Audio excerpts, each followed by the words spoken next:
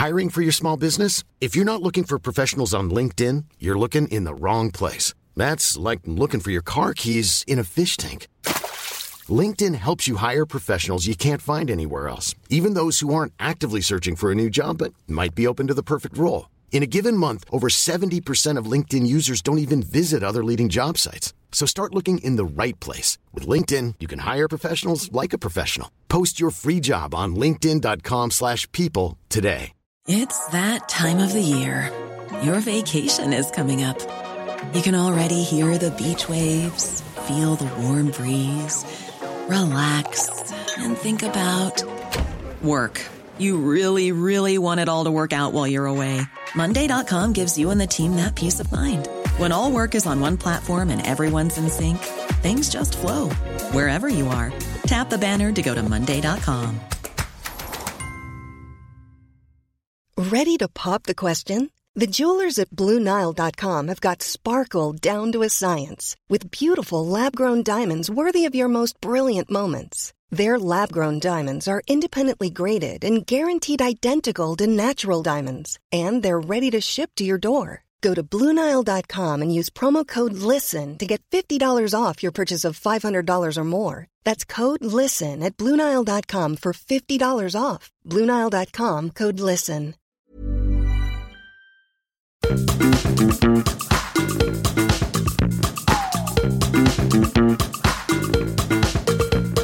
This is Reasons to be Cheerful with Ed Miliband and Jeff Lloyd.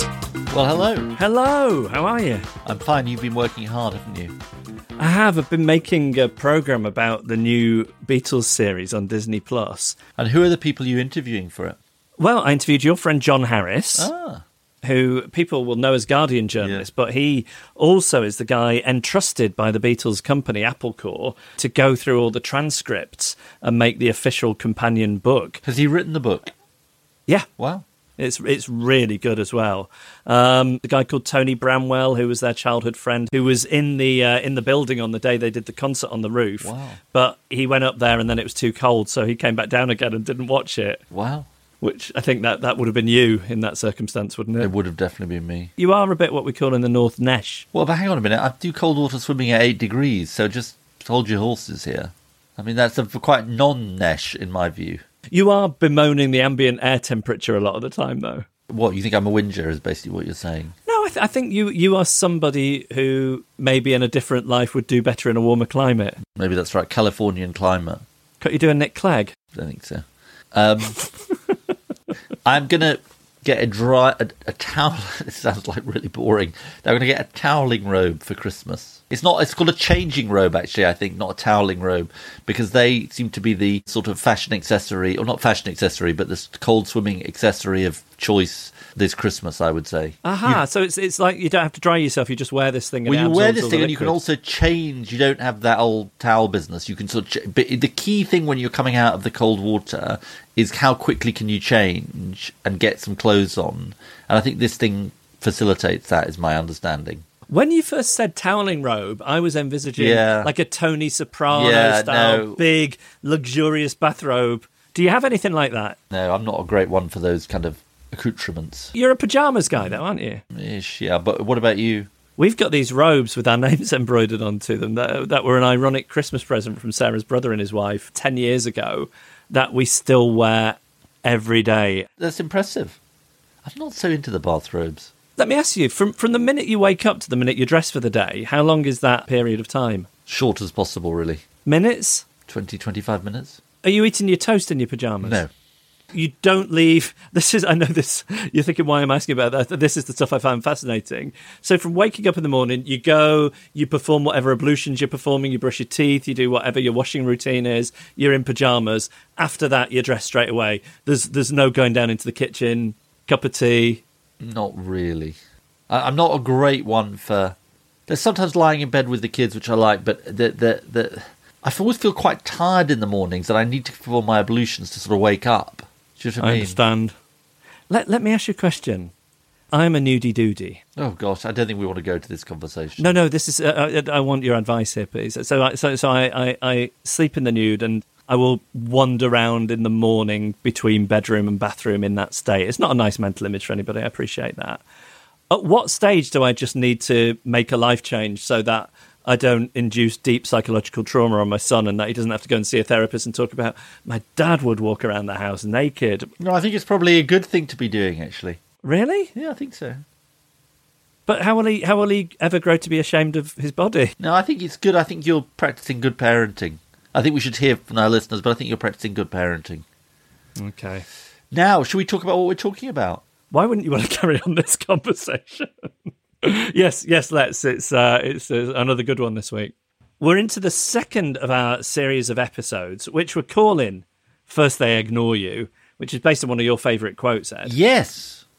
And it's a quote which is wrongly attributed to Gandhi. I think this is right, isn't it? I think that was Donald Trump's fault. He put it up as a meme on Instagram. That's where that comes from. Although if it existed as a meme, it probably predates that. But it is, in fact, a speech by a union leader called Nicholas Klein, or at least the closest version. It's not word for word, but it's that seems to be the earliest iteration of it. But it's cropped up everywhere, up to and including a Robbie Williams song. Yes, indeed. So we're appropriating it, yes? We are. And it's about how ideas become reality. And this week, we're looking at the Nordic countries and specifically the way that they're way ahead in so many different ways on gender equality and women's issues. 74% of Nordic women have jobs, which is way above the OECD average. Their policies on parental leave and on childcare are incredibly impressive. They're really good on women in higher education. They're pretty good on pay gap. There are just all these different issues. So we wanted to dig into the history of those issues and see how they got there, and then speculate what we can take for that for the UK. We've assembled some great guests for that conversation. In Oslo, Mari Teigen, who is a research professor who's done a lot of work on this. From Iceland, somebody who was there in the struggle. We've talked before on the podcast about the women's strike of 1975, and somebody who has the medals and the battle scars from those fights of the 1970s in Iceland. Kristin Astgeirsdottir. And then to think about what possibilities this opens up in a UK context, we have Dr. Alison Parkin, who is a lecturer and an independent research consultant, but amongst other things has worked with the Welsh government specifically on what we can learn from the Nordic gender equality policy. It's a really good conversation. And I really like this series. So what's your reason to be cheerful then? Well, my reason to be cheerful actually is in this mould. So I did a event with Julia Gillard, former Prime Minister of Australia, this week. She is at King's College in London, and she was hosting an event about parental leave policies. And I was talking about some of the ideas in my book, including around use it or lose it, father's leave. And I'll tell you what was really interesting. There was a presentation based on the company, the bank Santander, and I really struck me this. They did these sort of tests on some of the employees. Not tests, they did these sort of question and answer things with some of the employees. And basically what it said is that they've got this concept they call pluralistic ignorance, which is, and I'm going to try and explain this, but I think it might go wrong, so let me just bear with me, which is basically that people think that other people have views which are, in this case, less hospitable to men taking time off than they actually are. And so it then pushes them to be less, to think that they should take less time off. And they tested this out by sort of putting some assumptions to one group and not to another group, of saying, that basically the expectation was for men to take more leave, not less, and so on. And it then had an effect on the amount of leave that men at Santander thought they would then take. Wow. It does show the assumptions about what is acceptable and thought to be appropriate has real effects on the decisions people take. What's your reason to be cheerful? I am a 48-year-old man. That's not my reason to be cheerful.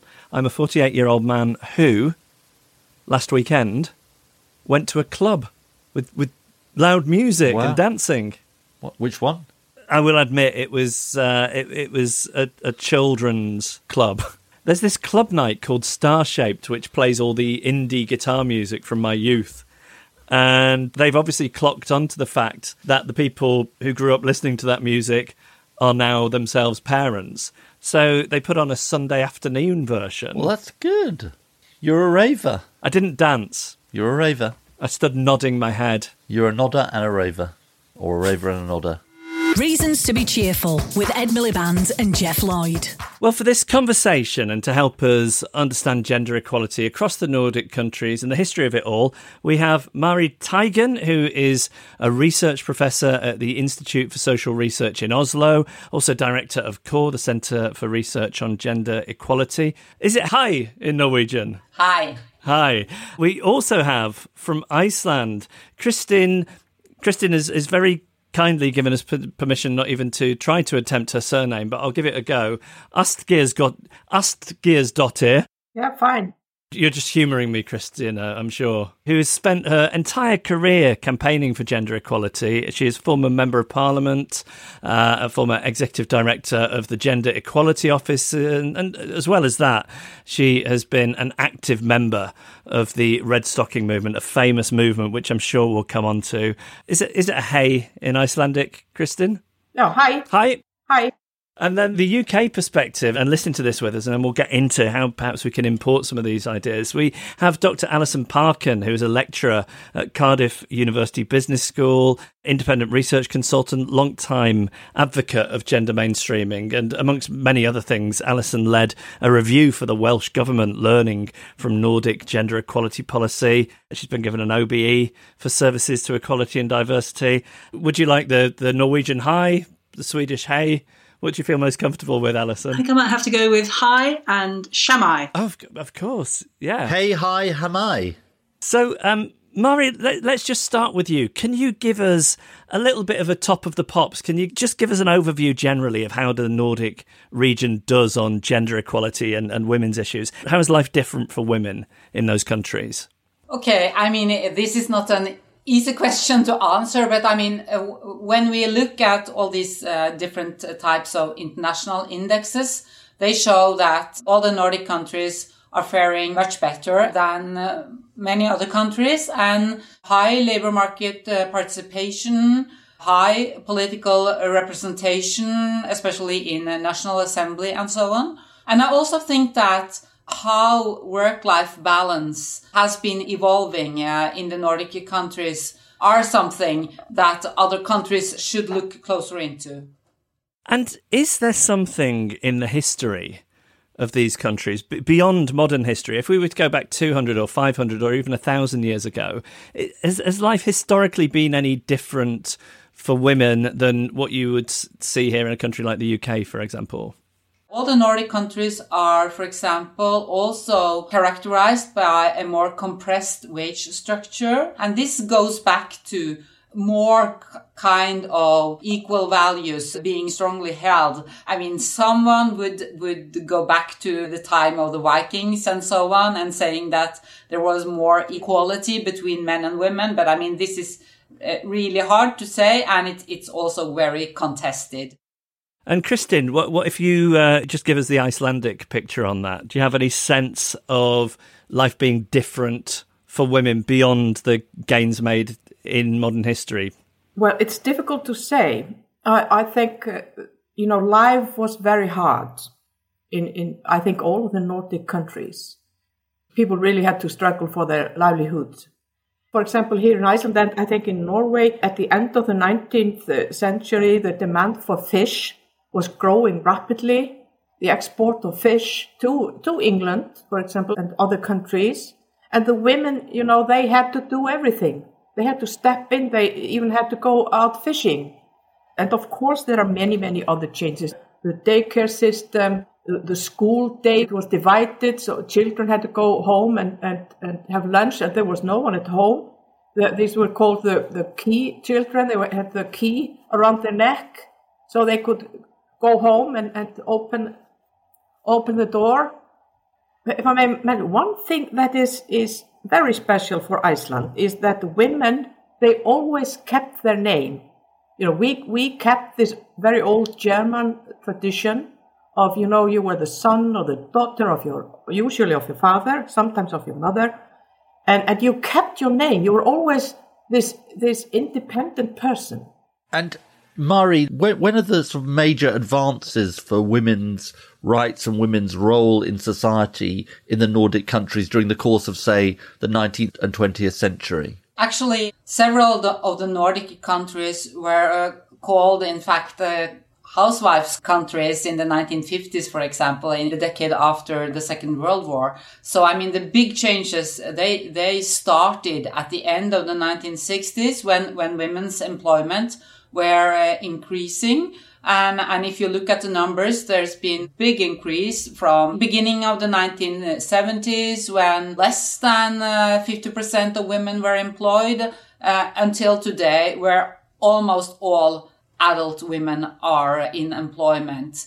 But there was interesting differences between the countries. For example, Finland has had a strong tradition for women's employment all throughout the 1940s, 50s, 60s, and so on, and also been much more exposed to wartime, etc. While Sweden and Denmark had a strong employment among women, while Norway was coming later into it. But today there's very few differences between the Nordic countries when it comes to women's employment, and especially women with small children.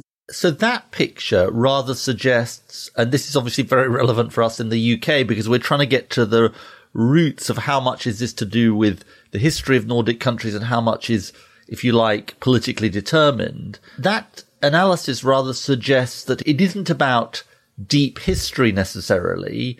It is about more modern developments in the last, say, 50, 60 years. Yes, I think so. I think that development of childcare, of affordable childcare, state-subsidized childcare, has been very important for women's employment in the Nordic countries. I think there's been a kind of a mixture or balance between women wanting employment and also the development of the welfare states and the job opportunities offered by the welfare state, combined with policy initiatives to get women into the workforce. And is there a suggestion that these developments then, if you think about the state implementing them, it's as much economic, it's about the benefits to GDP as it is to do with fairness?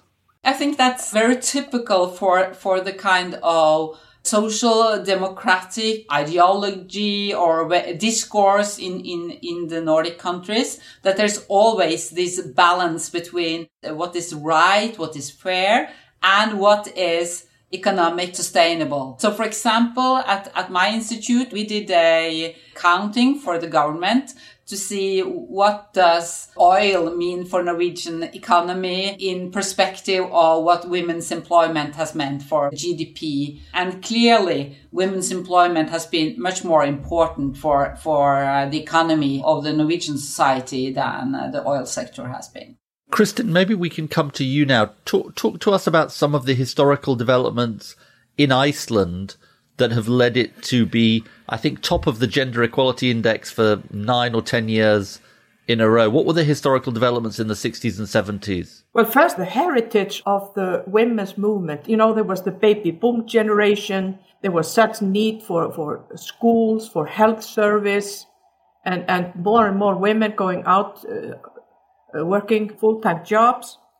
So there was this pressure, and in 1970, the Red Stocking movement started, demanding equal rights for women, criticizing the language, the sexism, the wage gap, and it was like an explosion into the Icelandic society. It was such a discussion, got such an attention. And why? Can you just tell people why it was the Red Stocking movement? Well, the name actually came from Denmark.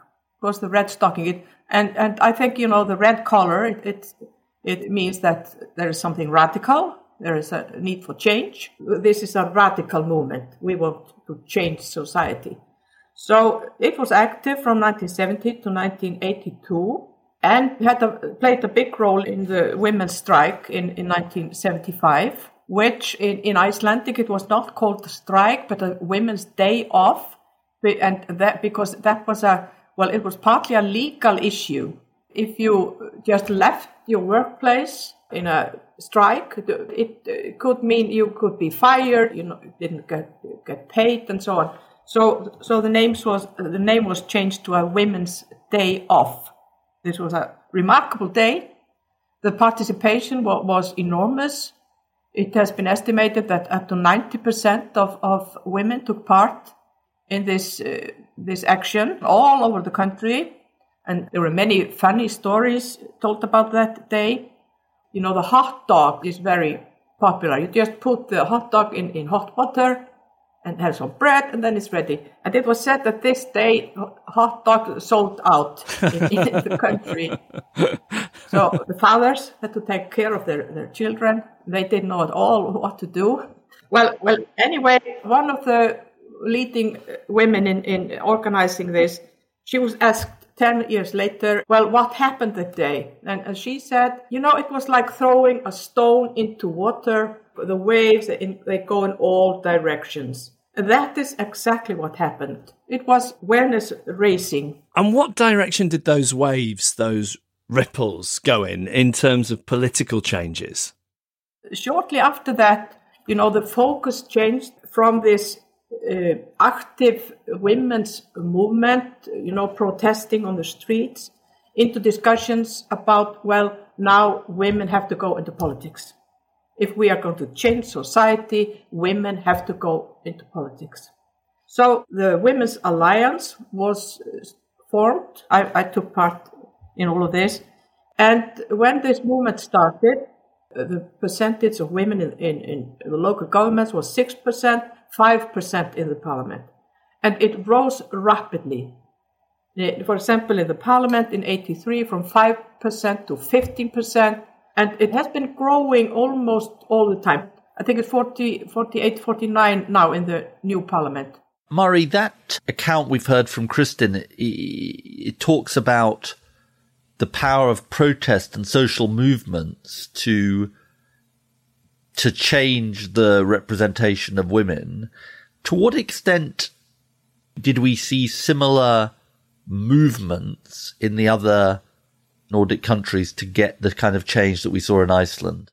This is what has been called feminism, this interaction between the women's movement and politics and the state, pressure from below and receptiveness from above in a way. Here there's also some quite interesting differences between the Nordic countries where this has clearly been the case in Iceland, in Sweden, and in Norway, while in Denmark the interaction was not that close between the women's movement and the state. Denmark was maybe more influenced by kind of state reluctance that has characterized continental Europe, which also is a way to explain why Denmark has been a little slower than the other Nordic countries when it comes to development or progress of gender equality. And what about this other aspect that Kristin touched on there, which was one of the ripple effects of the women's movement, specifically the day off and the red stockings in Iceland? One of the ripple effects is you see women in government, and how important is that more generally to why these countries do better? All the Nordic countries are similar in the way that women are represented in the national parliaments with about 40%, and has been so for a long time. And Sweden has been ahead of the other Nordic countries when it comes to women's representation in government. We're not quite sure where Sweden is up to at this very minute. I'll just point out that we're recording this on Friday morning. Who knows whether they will have a female prime minister by this time on Monday? Yeah, I was just going to mention that because in Norway we got the first women prime minister in 1981, and then what was called the women's government with 40% representation of women in 1986. Denmark has had 2 women prime ministers, while Sweden, until just now, has not had a women prime minister. But still, I think the general high representation of women in national parliaments has been more important than whether there's a women figure on the top. And I mean, UK has had their experience. We've had two. So, yeah. Alison, can I ask you, just holding in mind this power of the women's movement in the Nordic countries in the 1960s, 70s and 80s, just to reflect a little bit on the UK experience and the role of the women's movement, why we saw a certain set of changes in these Nordic countries around childcare and parental leave and a whole range of other issues, women's representation in politics, which we maybe didn't see in the UK.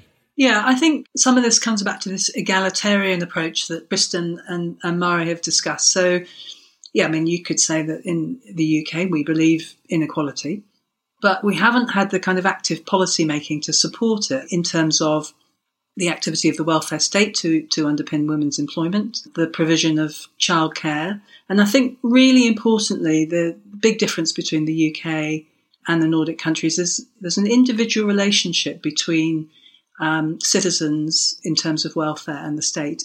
So when they wanted to move from one economic era to another, the state took responsibility for childcare. And that is a kind of business case, social justice case for producing the next generation of great citizens. And we don't do that. We still have childcare policies which are mainly focused on maternity. And now men can have a bit of that maternity leave. But we don't compensate at the same rate as the Nordic countries, near full wages. We don't give as much time. Women have been seen as part of the household with the UK's very strong male breadwinner and homemaker model, rather than, provide a welfare, childcare and tax system which enables both adults to be independent in the labour market and independently viewed in the labour market. So we see a common factor here, which is that there is the egalitarian traditions, but there is also this issue of economic necessity. The sort of economic structure is also driving some of this sort of, in a way, leverage that women had in these Nordic societies.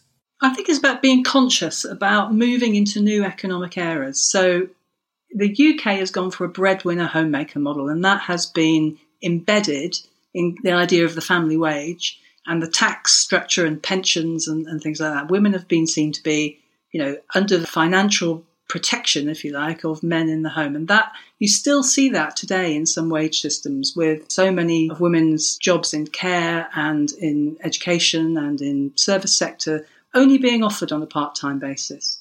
And very difficult for women to make a full-time wage, to have economic independence. And so that's why you see lots of women having multiple part-time jobs, because the areas and sectors they work in tend to only offer part-time opportunities for their work, whereas men in similar jobs, but typed male, will be offered full-time contracts. So take cleaning, for example, in schools versus refuse collectors. Women will most often be offered part-time work, men will be offered full-time work and often shift working. So we're still not seeing the idea of the family wage being undermined in the labour market structure in the UK. And I know that Sweden at the moment has got active programmes to try and get more women back into full-time work and out of part-time work to bolster this sense of financial economic independence for women. It's the active bringing into consideration the gender perspective into policy making that's made a big difference here. In a sort of thought experiment, Lady Thatcher was a very early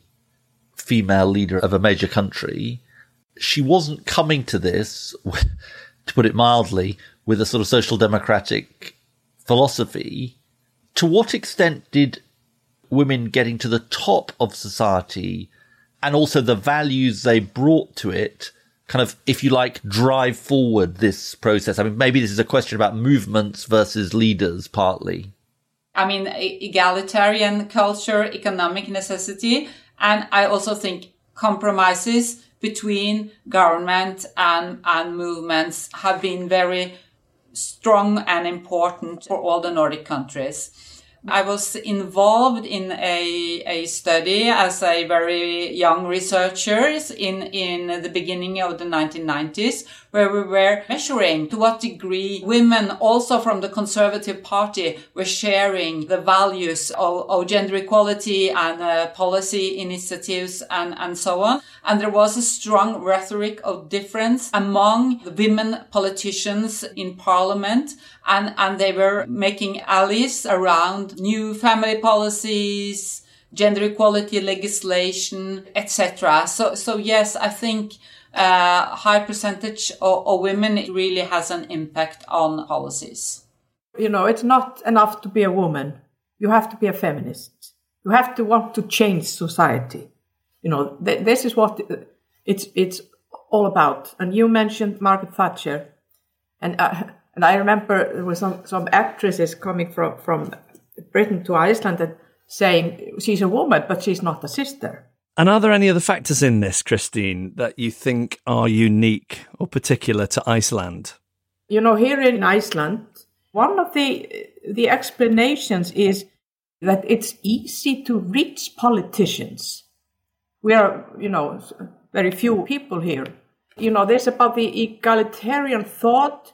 I think that is something that has developed. Can I just interject there? You've just been talking about the influence of the women's movement on the political setup in Nordic countries, and you asked me about the UK, but I'd just like to say something about Wales, really, that, the women's movement working with allies on the left was key to enshrining or constitutionalising, if you like, the mainstream equality for all duty in First National Assembly for Wales. And a 10-year review post-devolution said that having women in the National Assembly had made a significant change to what was discussed in terms of policy, violence against women, care, education, economic participation for women. But not only what was discussed, how it was discussed, the tenure of the debate as well. So that representation change, if you like, having an equal representation of men and women, had been shown to make a substantive change to what was discussed and the policies that were made in the first years of devolution in Wales. Mari, I feel that we've really spent some time and got some really interesting points on the underlying reasons why life is better in these ways for women in the Nordic countries. I wondered if we could just quickly now go through some of the individual policies and their outcomes. And it seems to me that the key thing, the central plank in all this, is around childcare and parental leave. Is that correct? And can you give us a bit of background on how that came to be in its various forms in these countries and what the outcomes have been? Parental leave has obviously been very important, especially maybe for encouraging people to want to have children, and also a good way of living with small children. The weeks for childcare was increased by every election period or something like that. So this was one of the issues that the parties were, in fact, competing on. But what was maybe especially very important, in addition to the many weeks of parental leave with the more or less full wage compensation, was also the so-called father's quota in the leave, both to strengthen the relationship between the father and the child, but also to reduce the negative consequences of women taking long leaves. There's some rather small differences in how this is organized in Norway, Sweden, and Iceland, but they all at least encourage fathers to stay at home with their child, while Denmark do not have a father's quota in their parental leave. So can you see the difference in outcome between the countries then? This is, again, complex. I mean, Denmark was progressing before the other countries when it comes to women's employment and have had a quite well-developed childcare arrangements and so on. But Denmark is clearly the worst off when it comes to women's careers, for example. What is the biggest outcome of the policies around parental leave and childcare? Is it women in the workplace? Is it women progressing in the workplace? Are there actually all these kind of, again, to use Kristine's ripples, what are the ripples from it? Yeah, I think actually the most important thing is that it helps or facilitates people's work-life balance. The feeling of that we're in this together, we're in this together with the state in a way. When we have small children, our life is not supposed to be too hard. But then it's the much more tricky question is, what has this meant for women progressing in employment, in civil society, in political life? Clearly, these arrangements have helped women's employment, but have they helped women's careers? That's a much more tricky question. In many ways, I think actually they have. And I also think that what we see when it comes to part-time work, when women entered the labor market, there was much use of part-time work among women with children. But now families with small children generally work full-time. Maybe, Kristin, you can speak of this from an Icelandic perspective, but also as somebody who's been an MP and thought a lot about women's issues. What are the important policies with regards to the workplace that have been implemented over the past 3 or 4 decades? I would say the parental leave is maybe the most important. When you see the benefits, where you see the participation of both mothers and fathers, and the bonds between fathers and children, they are stronger than before. The men, they take more part in the housework. Men's risk behavior has decreased, not to mention the children, of course. At the beginning, the hope was that the parental leave might help to bridge the wage gap, but that did not happen, not here in Iceland. A few years ago, there was an agreement on the so-called equal pay standard. Well, this has been going slowly. We haven't seen any real results, but there has been a lot of work on this. What is the role of law? Talk to us about the balance of policy versus legislation. We rely very much on legislation. We have the law on gender equality, on maternal leave, on the quotas. And this is not the same in many other countries where there's more of an agreement.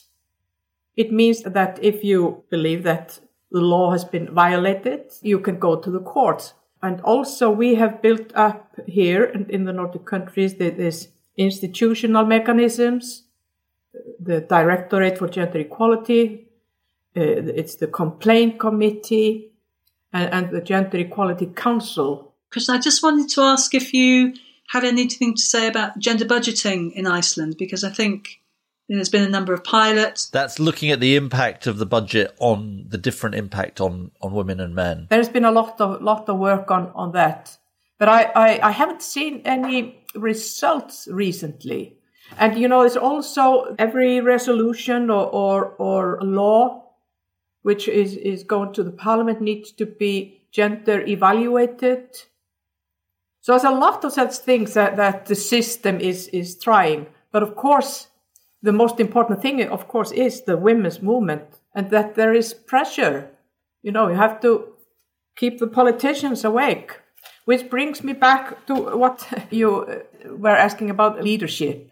We have been lucky here in Iceland. We have had 2 women as prime ministers, and there also was a coalition in Reykjavik. There was majority elected in 1994, which really revolutionized the schools and the daycare system. So this, these political forces are needed. We've talked a lot about government. Perhaps you could say something about business and what is the gender equality when it comes to the private sector? This is one of the factors where the Nordic countries are more on an equal level with UK, US, and many other countries. And this has been kind of a public and political embarrassment for the Nordic countries for many years. And it was an important context for why Norway, as the first country in the world, introduced gender quotas for corporate boards in 2003. The situation, however, is we now have 40% women in the corporate boards in the public limited companies, but it has had very little ripple effects for the executive positions in the biggest companies. I think a main reason for this is that quotas are not approaching the real problem in a way, which are, I think, the types of gender sorting processes in the big companies, which makes it very hard to combine family life with an active career to reach the top levels. And as everything we've talked about, has generally life for women outside of the metrics to do with these specific policies, is life different? Are these countries broadly less sexist in attitude amongst men? Is domestic violence lower? Is sexism in advertising lower as a result of everything we've talked about? I'm not saying is it perfect, because we know there are no utopias, but just talk a bit generally about what the women's movement have done and what successive governments have done has changed life in that more general way for women. Of course, we have gender stereotype commercials. The Me Too movement has been strong also in the Nordic countries. There's violence against women and so on. But I still think there is a more egalitarian culture when it comes to gender. It's a clear, strong norm that women should be fully employed, for example, that having children should not affect your situation on the labor market. But still, I think the gendering of culture, in a way, is present in all industrialized modern societies, in a way. Alison, can I ask you, just listening to this whole conversation, what are the lessons you think we should learn, if this isn't a sort of just far too broad a question, from all of this history and the advances that Nordic countries have seen compared to us? I think the key lesson here is that you can't just legislate gender equality away. You need to be thinking about how actively to promote equality through policy. And I think we're in danger in this country, particularly as we move into net zero, if all those jobs are greening jobs in steel, energy, construction, retrofit, and all those industries being male-dominated, of exactly reproducing the gender equality that we have in this knowledge economy into the net zero economy. So what's different here is the idea that governments, often populated by women, bringing women's issues into debate and policy, are saying, look, if we don't do something, we'll just reproduce inequalities. So even our free childcare offer in the UK starts after, I think, 9 or 12 months. So that leaves women out of the labour market for that amount of time. It doesn't apply to unemployed women. So there's this kind of childcare benefits nexus, which kind of locks you out of rejoining the labour market earlier, or even when you are unemployed, having childcare so that you could retrain or reskill. It's the impact of our policy system, if you like, because it is not taking into account the different positions of men and women and providing policy on an equitable basis. That is giving people what they need to be able to participate. And I think that's what we have drawn on from the Nordic countries. It's about setting up the machinery of government, the gender equality councils, the equality leads within the civil service that we have, to interrupt the policy making machine before it decides on the policy and then consults on it after, but actually to bring an evidence base at the front end of policy making so that we're using policy to promote equality, not just avoid creating harms. What has been your experience of this in Wales, Alison?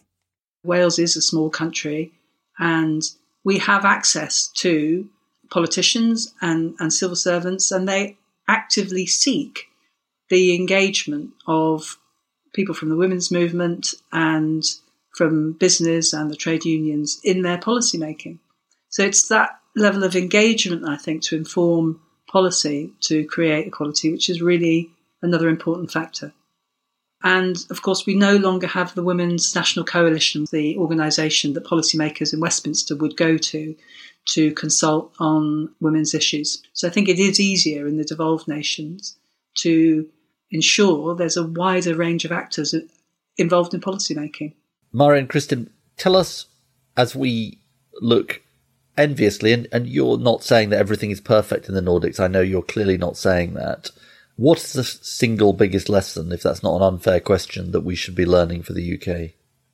Yeah, I would like to say first what we have been talking a lot about today, and that is arrangements that facilitates work-life balance. I think that's very important. I think each country has to find their way, but I think state subsidies are necessary. But I also think what Alison is talking about the gender mainstreaming is very important, because there's more to gender equality than the relationship between work and family. But also gender mainstreaming, all studies show that it's really hard, and it's important to find out how to implement it in a successful way. It's of course that attitudes needs to change. We have mentioned violence against women, which shows the worst side of our societies. And really, we really need to find ways to get rid of it. We have not been more successful in the Nordic countries than in other countries. But I really think that there's this thought that if we want to live in an equal society which respects human rights, if we make the society more egalitarian, it's a lot of benefits. We need to use our resources, which in both women and men and other genders, to give everyone equal opportunities in life. Well, look, it's been a fascinating conversation. We're really grateful to all of you. Alison, Kristin, Mari, thank you so much for joining us. Thank you. Thank you. Thank you for having me. Hey, I'm Ryan Reynolds. At Mint Mobile, we like to do the opposite of what Big Wireless does. They charge you a lot, we charge you a little. So naturally, when they announced they'd be raising their prices due to inflation, we decided to deflate our prices due to not hating you. That's right. We're cutting the price of Mint Unlimited from $30 a month to just $15 a month. Give it a try at mintmobile.com/switch. $45 up front for 3 months plus taxes and fees. Promo rate for new customers for limited time. Unlimited more than 40 gigabytes per month slows. Full terms at mintmobile.com.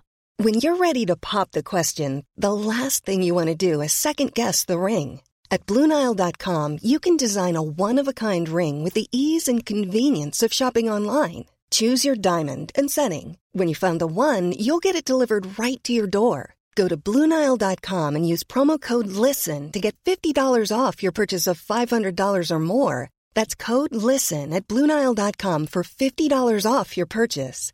BlueNile.com, code LISTEN. Quality sleep is essential. That's why the Sleep Number Smart Bed is designed for your ever-evolving sleep needs. Need a bed that's firmer or softer on either side? Helps you sleep at a comfortable temperature? Sleep Number Smart Beds let you individualize your comfort, so you sleep better together. J.D. Power ranks Sleep Number number 1 in customer satisfaction with mattresses purchased in-store. And now, save 50% on the Sleep Number Limited Edition Smart Bed for a limited time. For J.D. Power 2023 award information, visit jdpower.com/awards. Only at a Sleep Number store or sleepnumber.com.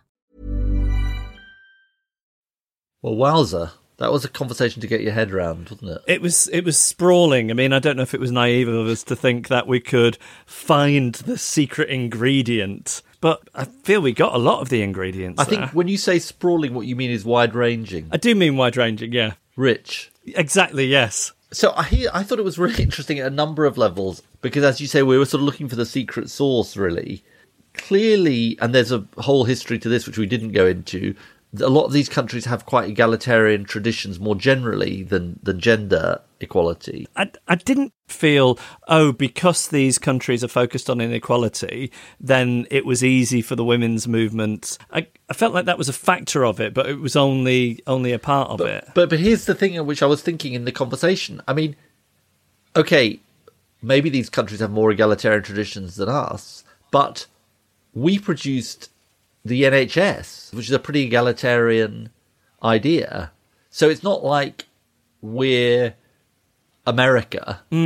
It's not like we're sort of immune to egalitarian ideas. Yeah. Or the basic state pension, maybe that's in a slightly different category. But, so it's not like we don't have egalitarian traditions to draw on. It's just that they weren't drawn on in quite the same way. By the way, we shouldn't ignore there was the Equal Pay Act, Barbara Castle in the 1970s, pushes on childcare in the 1990s. So it's not like we haven't...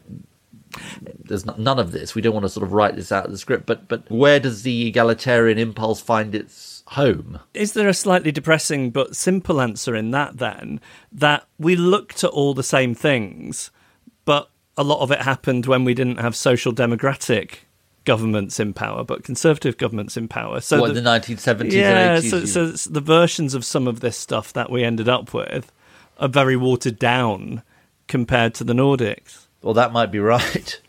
So you mean it was a sort of historical timing thing around the sort of 30, 40 years ago that they sort of supercharged it forward? Except, I mean, I quote in my book a speech by Olof Palme, who was the male, obviously, Prime Minister of Sweden. I think it's from the early 70s, about the role of men and the role of women. And I suspect that is a more progressive speech on gender equality than a Labour Prime Minister would have made. If we were to conclude that these things are just all, I think the historians, I think, call this path dependent. In other words, sort of just defined by the particular circumstances of the country, then it would be pretty depressing, because we just conclude there was nothing you could do about it. I do think that what came through in those conversations is the role of movements. They obviously did have a big impact, didn't they? Yeah, I love hearing about the Women's Day Off or the Women's Strike in Iceland in 1975, because it just seems to have this profound effect, not only on then the policies that were made by government in the coming years, but also I'm really into it from a point of view of men understanding women's lives. I think so often things move because of story, because people understand what life is like for somebody else. And that seems to be this big driver in Iceland. That seems to be one of the biggest effects of that women's strike. Two other things. One is this phrase that we're in this together with the state. That feels very alien to me in terms of the British relationship with the state. Yeah, that's a good point. And then the other thing was, I think I've said this before, I think a comprehensive policy on parental leave and childcare is the next NHS-sized idea that a political party needs to run on in this country. Yeah. No, I think that's a really good point. I do agree with that. I tell you what also interested me was what Alison was saying about Wales. I mean, we come back to Wales quite a lot on this podcast. And the very fact of having a sort of new parliament in Wales obviously led them to take a step back and look at some of these questions. And then the related thing is, we talk a lot about policy, this policy or that policy. She's saying you've got to look across the board at policy and the sort of whole gender impact assessment. And then her point about climate, which I thought was really important, really fascinating, which is, we've got to make sure that the net zero agenda isn't just a jobs for men agenda. And it's really got to be thought through in that respect. So I thought that was interesting. I think the fundamental point I take out of this is there's nothing inevitable or sort of written in the stars, which means one country can have these policies and another country can't.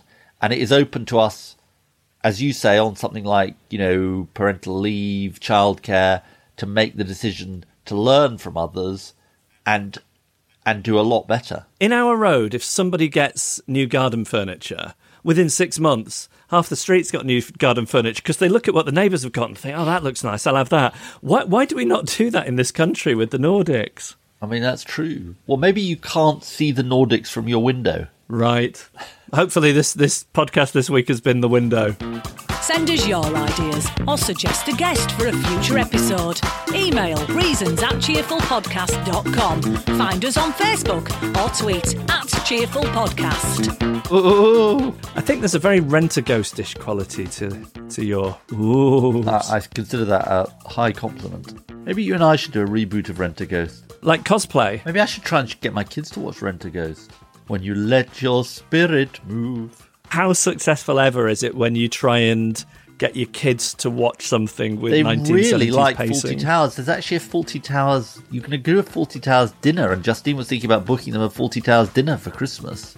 I just think for me, it's just like, oh. You just don't like to be the focus of attention, which is strange because you very much do like to be the focus of attention. So there's a paradox here. Yeah. Oh, by the way, I've got an email I wanted to mention. We always love hearing from people. You can find us at cheerfulpodcast.com. Please do get in touch with us. We really, really appreciate it. And this one came from Ellie Smith. And subject is giving Ed a reason to be cheerful, which sort of obviously caught my eye. Dear Ed and Jeff, in a blatant way to promote our own podcast, First Past the Podcast, and to give Ed a reason to be cheerful, please listen to the timestamp 2010. Ironically, sorry Ed, where Ed gets a spontaneous shout-out from the gang who are all politics A-level students. It's available on Spotify.